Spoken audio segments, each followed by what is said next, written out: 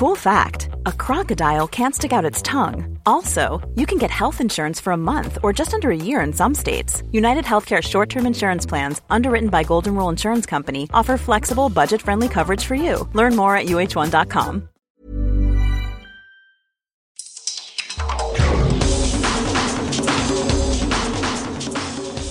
Welcome to the World in Sport. I'm Vinnie Wiley. This week, Fiji finished bottom at the Under-19 Cricket World Cup. Tonga's Olympic Committee waits to hear from the IOC, and Fiji's Olympic footballers are Brazil-bound.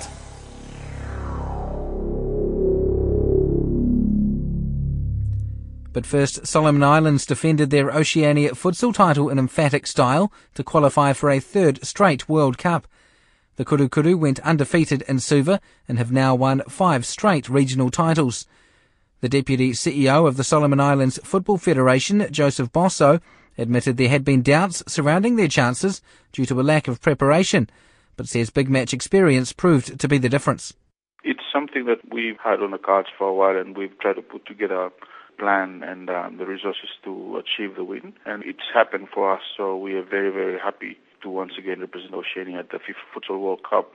And it's not only about qualifying, that's one part of the story. I think the other part is to get to the World Cup and try to go beyond where we were at the last one. The Kurukuru have been so dominant for so long, but a lot of people had doubts about the team going into this year's event because they've barely played an international match for the last couple of years and they struggled at the last 2 Oceania Invitational tournaments. Ultimately, in the end, the experience and the players that have done the job for you for so long came through. Especially against New Zealand, it was crucial that the players remain calm and calculating throughout the match. I think if New Zealand had that a World Cup experience, I think it would be much tighter affair or a different story. But with the benefit of 2 World Cups on the backs of the players, they had the experience to get the job done. But yes, there's been doubt locally as well. We've been dealing a lot of criticism about the way futsal's going in Solomon Islands, but I think we've found a new foundation to rebuild the game. I think it's always there, but the focus has been a little bit off. We've struggled for a number of years, even with the federation itself undergoing a lot of changes in administration, and that's affected the game across the board with beach soccer, futsal, and also the 11-a-side discipline. When we put together a plan last year to make sure that we qualified, at least to put together an effort to qualify, the benefit we had was the experience of the players from 2 World Cups, and that gave us the edge in this competition. Likewise, New Zealand has the benefit of playing in a number of football World Cups, so you have that advantage of playing those huge matches that help you when you play competitive and really tight matches, such as the one played between New Zealand and the Kurukuru in the qualifiers. So I think what this win will mean is that there will be a renewed focus for the development of futsal in Solomon Islands, and we need to move forward with programs, especially till we are without an international standard futsal pitch in the country. That's even after 2 World Cups and qualifying for 3rd and then after 5th Oceania titles. We are now working very hard with FIFA and the Oceania Football Confederation to make sure that we have a futsal pitch that the boys could use to train and prepare for such competitions in the future. But I think this renewed focus and momentum will make sure that we will put together plans that will help us to remain competitive for many more years to come. So it's 7 months until the next World Cup in Colombia. 4 years ago, Solomon Islands had a historic victory over Guatemala in the group stages. How confident are you that the team's going to get adequate preparation for this World Cup? Is there plans in place to go on a tour or get some matches in and actually get a substantial preparation? Now it's very clear what needs to be done with the experience of the last World Cup. There was a training program that came in before the tour, but that was not supported very well. But now there's a stronger administration with a new president and a new executive that's determined to get results, and I think there will be a stronger backing for the team. And already there's talk about sorting out a training program that will help us to go beyond where we were at the last World Cup. Is there the financial resources required to ensure that your preparation is as good as it can be? That's a very important question because you have to match the financial resources with whatever objectives you want to achieve, and often that is a limitation for us smaller countries in the region, and especially in Solomon Islands, it's very, very difficult to raise funds to achieve the goals that you want to in sports. I think we have the right people in the administration at the moment. This team already has a lot of support with the corporate sector. Over the years, they have built a good rapport with local companies, and we've seen a lot of support from the government as well. And I think we will be able to get the resources needed to give this team the right preparation that it needs to achieve the results that not only Solomon Islands wants, but what Oceania wants to achieve in the Futsal World Cup, like Tahiti is doing so well in the Beach Soccer World Cup. And I think that should be something that we should also be able to replicate. So you think the Kuru Kuru could do better this time than they did 4 years ago? Yes, I really believe that with the right resources and the right plan behind them, we will be able to achieve more and do better than we did the last time. Joseph Bosso. And following the team's arrival back home, the Solomon Islands government pledged to build a proper facility for futsal development in the country. Despite failing to win a game, Fiji cricket coach Shane Jurgensen says there were some encouraging individual performances at the Under-19 World Cup, which bodes well for the future. Fiji finished in last place in their debut appearance after losing all 6 matches in Bangladesh. Shane Jurgensen says the World Cup was a big learning curve. You can plan as much as you want, and then once you turn up to the tournament, you just never know what you're going to get with the quality of the opposition and not too sure about how they're going to be. So we look back on our group, we thought we could target maybe Zimbabwe and maybe West Indies, who eventually won the tournament. So that gives you an idea of how far, I reckon how far we're off, and also how competitive that group was in the end. With England, a high-quality team, well-skilled, a lot of support staff with them. West Indies were very talented. They were quite an older group, a lot of boys that were 19, big and strong, big fast bowlers, had some key players at the top of the order, and also had a big fast bowler who probably should be playing for the West Indies first team, bowling 145 every now and then. So they were a very good team, and that's probably why they won it. And then Zimbabwe pulled off an amazing victory against South Africa. So I suppose our groups, teams that we played against, although we lined up maybe win, they were actually probably some of the strongest teams that were there. We certainly improved throughout, but we unfortunately missed out on the win, but lot to think about for the future. What are the long-term benefits for some of these players? Because this would have been the biggest standard, the biggest event that they've all played in their careers and their lives, on a global stage like this. What can they take out of it? Firstly, the players can take a lot out of it. I think it's certainly one of the things that I've been trying to push across to a lot of players, particularly the overseas-based players. And now this tournament was very important because all of a sudden our Fijian-based players, they got a real wake-up call, I suppose, in terms of the intensity and the preparation that's required in all departments for international cricket.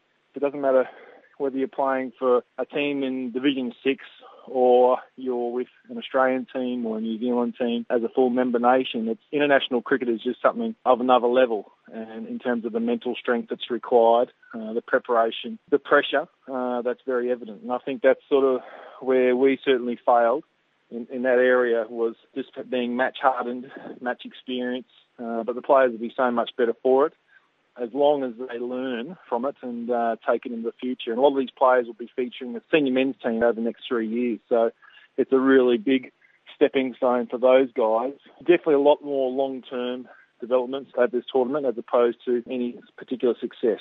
To come up against countries that you wouldn't normally get the chance to play against, to experience conditions in Bangladesh which are challenging for at the best of times for the best of teams, and quite unique as well. So a whole bunch of new experiences. Oh, exactly. And there were some very good players at this tournament. I mean, if you look at the teams that were in our sort of the bottom half of the draw, New Zealand, South Africa, who both lost to Zimbabwe, snuck up and beat South Africa. Afghanistan beat Zimbabwe to come ninth. I mean, there were some amazing cricket teams throughout this tournament. It was very competitive.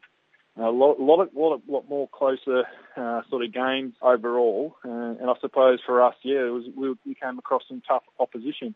We were very fortunate. It was great to have some guys really stand out. Penny Bolivar scored 160 runs in 6 games and averaged nearly 30, I think, and so he was a standout with the bat. Whakataka, he was at one stage a leading wicket taker, joint leading wicket taker for quite a few games, and then just got overtaken in the last game. Josiah was excellent as well. So we had a few players, and these are sort of the guys that we're certainly stepping up in the senior men's team in years to come. So it was just great to see. Unfortunately, as I said, we missed out on team success, but individual success was great to see, because in the end, these guys will be stepping up the senior men's team, and we'll need them to. And when would that likely be? What's sort of next on the horizon, be it for the under-19s, be it for the senior men's side? Well, I think the immediate future is at the next under-19 tournament, actually. At this stage, there's nothing in the long term or short term for the senior men's squad. So our next step is the under-17s, which is a training squad, which will then become the age group for the next under-19 qualifiers for the World Cup 2018 in New Zealand. Those qualifiers will take place approximately a year out. So that'll be in January, February next year. So I suppose we want to give those guys the best preparation and best chance to again qualify, to build on what we've done here, because there'll be up to maybe 5 players available for the next World Cup that are in this squad, which is very good for that team's preparation, that squad, and a bit of experience that we've had. The other thing up that could be happening is the senior men's will have a development tour of some description. We've had offers from New Zealand Maori and maybe some Indigenous team maybe in Australia to maybe do a tri-series, whether that takes place in Fiji or Australia or wherever the location might be. So there's an opportunity for maybe that later in the year, but I suppose for now we really need to evaluate a lot of the departments, particularly in high performance and probably everywhere in Cricket Fiji, and just sort of look upon this experience. And probably our biggest area of concern for me is our lack of tough and match experience, what to do in certain situations. And that really did stand out every game. We're all right at the start, not too bad at the end, but when a team started to get on top of us, we didn't really quite have the answers for those, and that was just purely lack of experience and not really understanding that game awareness. So I think from club cricket all the way through to the senior men's, senior women's, we need to look at ways to have longer version cricket. You know, when the game changes, the ebbs and flows, we need to create an environment where people learn on how to get over those situations. And we've got, as I said, we've got a good opportunity now to evaluate everything and go, okay, this is what we need to do in these areas. And also the funding around it, how do we get that funding and go from there. That's Fiji cricket coach Shane Jurgensen. Tonga's Olympic Committee is waiting for confirmation from the IOC whether changes made to its constitution have been approved. Funding from the IOC has been suspended since the middle of last year and won't be restarted until the draft constitution is given the seal of approval from head office in Switzerland. Tassenok submitted their updated documents in time for Monday's deadline, but the IOC is still going through the paperwork. The president of the Oceania National Olympic Committee, Robin Mitchell, visited Tonga earlier this month to assist Tassenok. Basically a follow-up to a letter that the IOC and ONOC had written to Tonga, the need for them to complete some Olympic solidarity course reports. This particular course is given out by the IOC in Switzerland. They're called World Programs. Tonga's constitution was also quite out of date and they needed to be updated. Just a follow-up of requirements that they needed to fulfill to resume funding from ONOC IOC. Has the funding resumed yet from ONOC, I guess, through IOC? After our first visit, we started sending through some money from our Guam office, and then next week we're sending money. The money that we're sending to Tonga is continental funds that are managed by the ONOC office. Funding from the IOC hasn't been resumed until the draft of the constitution gets to the IOC. How long has funding been withheld? I think it's been since middle of last year from the World Program side, but after the 2015 funds were used up, we've just waited for them to, there's some requirements for them to start getting funds in 2016, and this applies to everybody. They've got to provide audited accounts for 2014, provide an annual report, etc. So January, mid-February is the usual time for all Olympic committees to provide funding to receive money for the current year. Are they the only country in the Pacific that wasn't able to provide those reports, or have other countries had the same issue? Tonga, particularly the world reports. For some of our countries, they haven't fulfilled the continental reports. But the process generally is you don't get any money until you submit all the reports. For the ignorant people like myself, Robin, what is a world report and what is a continental report? The IOC gives funding every year to the 5 continents, and then we run the main programs for each country. Each country gets a certain amount of money to run their coaching and administration workshops. There's also 12 programs offered by the IOC from Switzerland, and that includes things like sports and the environment, sports medicine, women in sports program. If they apply for those funding, which is in addition to what we provide, then they have to report that directly to the IOC. So the red flags come up in Tonga's instance because one of the programs they hadn't reported on was as far back as 2012. Is this part of the reason that TASA has had issues in paying its basic bills because some of this funding has been withdrawn or withheld? Yes. Late last year, because of the expenses for the South Pacific Games, they weren't able to pay for the normal office costs, utilities, etc. About 2 weeks ago, that came on again pretty quickly. If Tonga wasn't able to meet their requirements by the 15th of February, what does that mean? Does that mean they wouldn't be able to receive funding to send certain athletes to Rio? Is that what would happen? With any country that's suspended, and Tonga, with what's going on now, they're probably off that list. The deadline of mid-February was basically that if the issues hadn't been resolved, then the paperwork for the IOC Executive Board, which is in March, would be processed. I think we've got all of the paperwork that we need, so that basically now it's working closely with Tonga to help develop their federations, those that need assistance, to get their athletes up and running. If Tonga was to be suspended, and I assume you mean from the IOC, right? If that was the case, would they be able to yeah. still send athletes to Rio or not? Yes, they would be. What happens is they march under the Olympic flag instead of the Tongan flag. That's the president of the Oceania National Olympic Committee, Robin Mitchell. Fiji football says the upcoming tour of Brazil is a perfect dress rehearsal for their Olympic debut in Rio de Janeiro. The under-23 squad recently returned home from a tour of Spain. The Fiji Football Association Vice President and National Team Director, Taranesh Reddy, says it was a valuable learning experience which exposed Fiji's players to a higher level of football. We haven't done this before. The whole idea is to get used to the upper level of football and to expose our players at that level. By doing this 2 weeks tour, playing 6 matches, we have learned a lot of things. Like, in Spain, football is everything to them. Our team playing top clubs in there, and we have gained a lot of experience, and we have learned a lot. And we are in the process of getting some more tours done so we can expose our players before the Rio Olympics in August.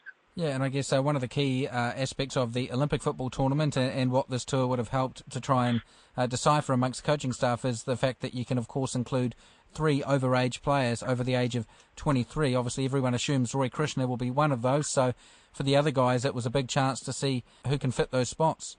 Yeah, definitely Roy will be one of them. And we took 5 senior players with us to Spain, and the coaches had a pool of players to look into. So it was a bit hard for them to decide which 3 players will come in, but definitely Roy will come in. So the options are still open that who will be making it in.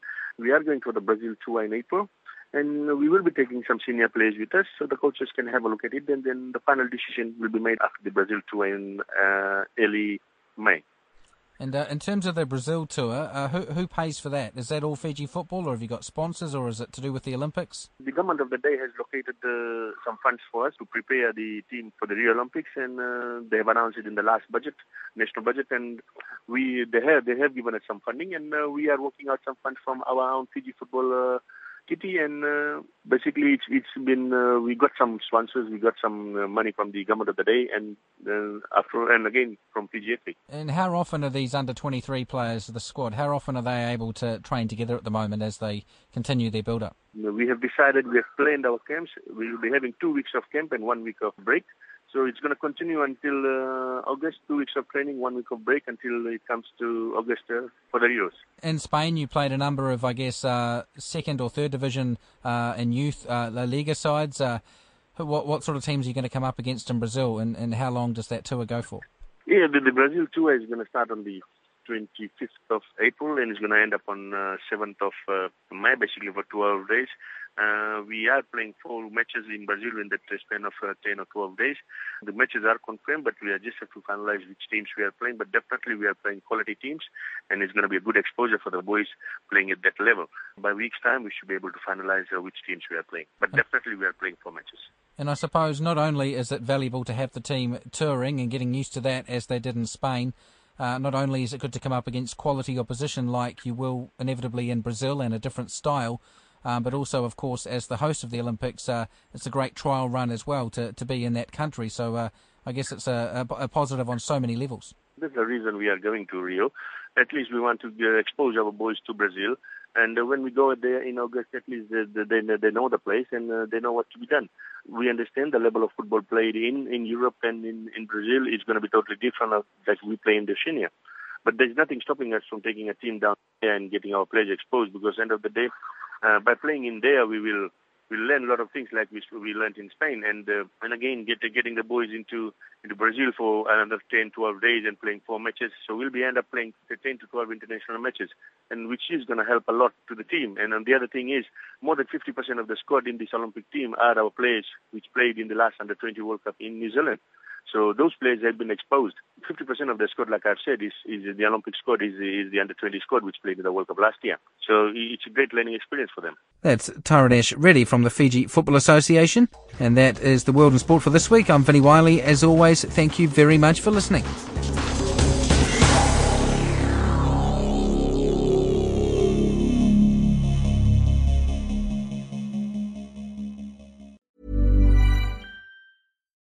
Botox Cosmetic, out of botulinum toxin A, FDA approved for over 20 years. So, talk to your specialist to see if Botox Cosmetic is right for you. For full prescribing information, including boxed warning, visit BotoxCosmetic.com or call 877-351-0300. Remember to ask for Botox Cosmetic by name. To see for yourself and learn more, visit BotoxCosmetic.com. That's BotoxCosmetic.com.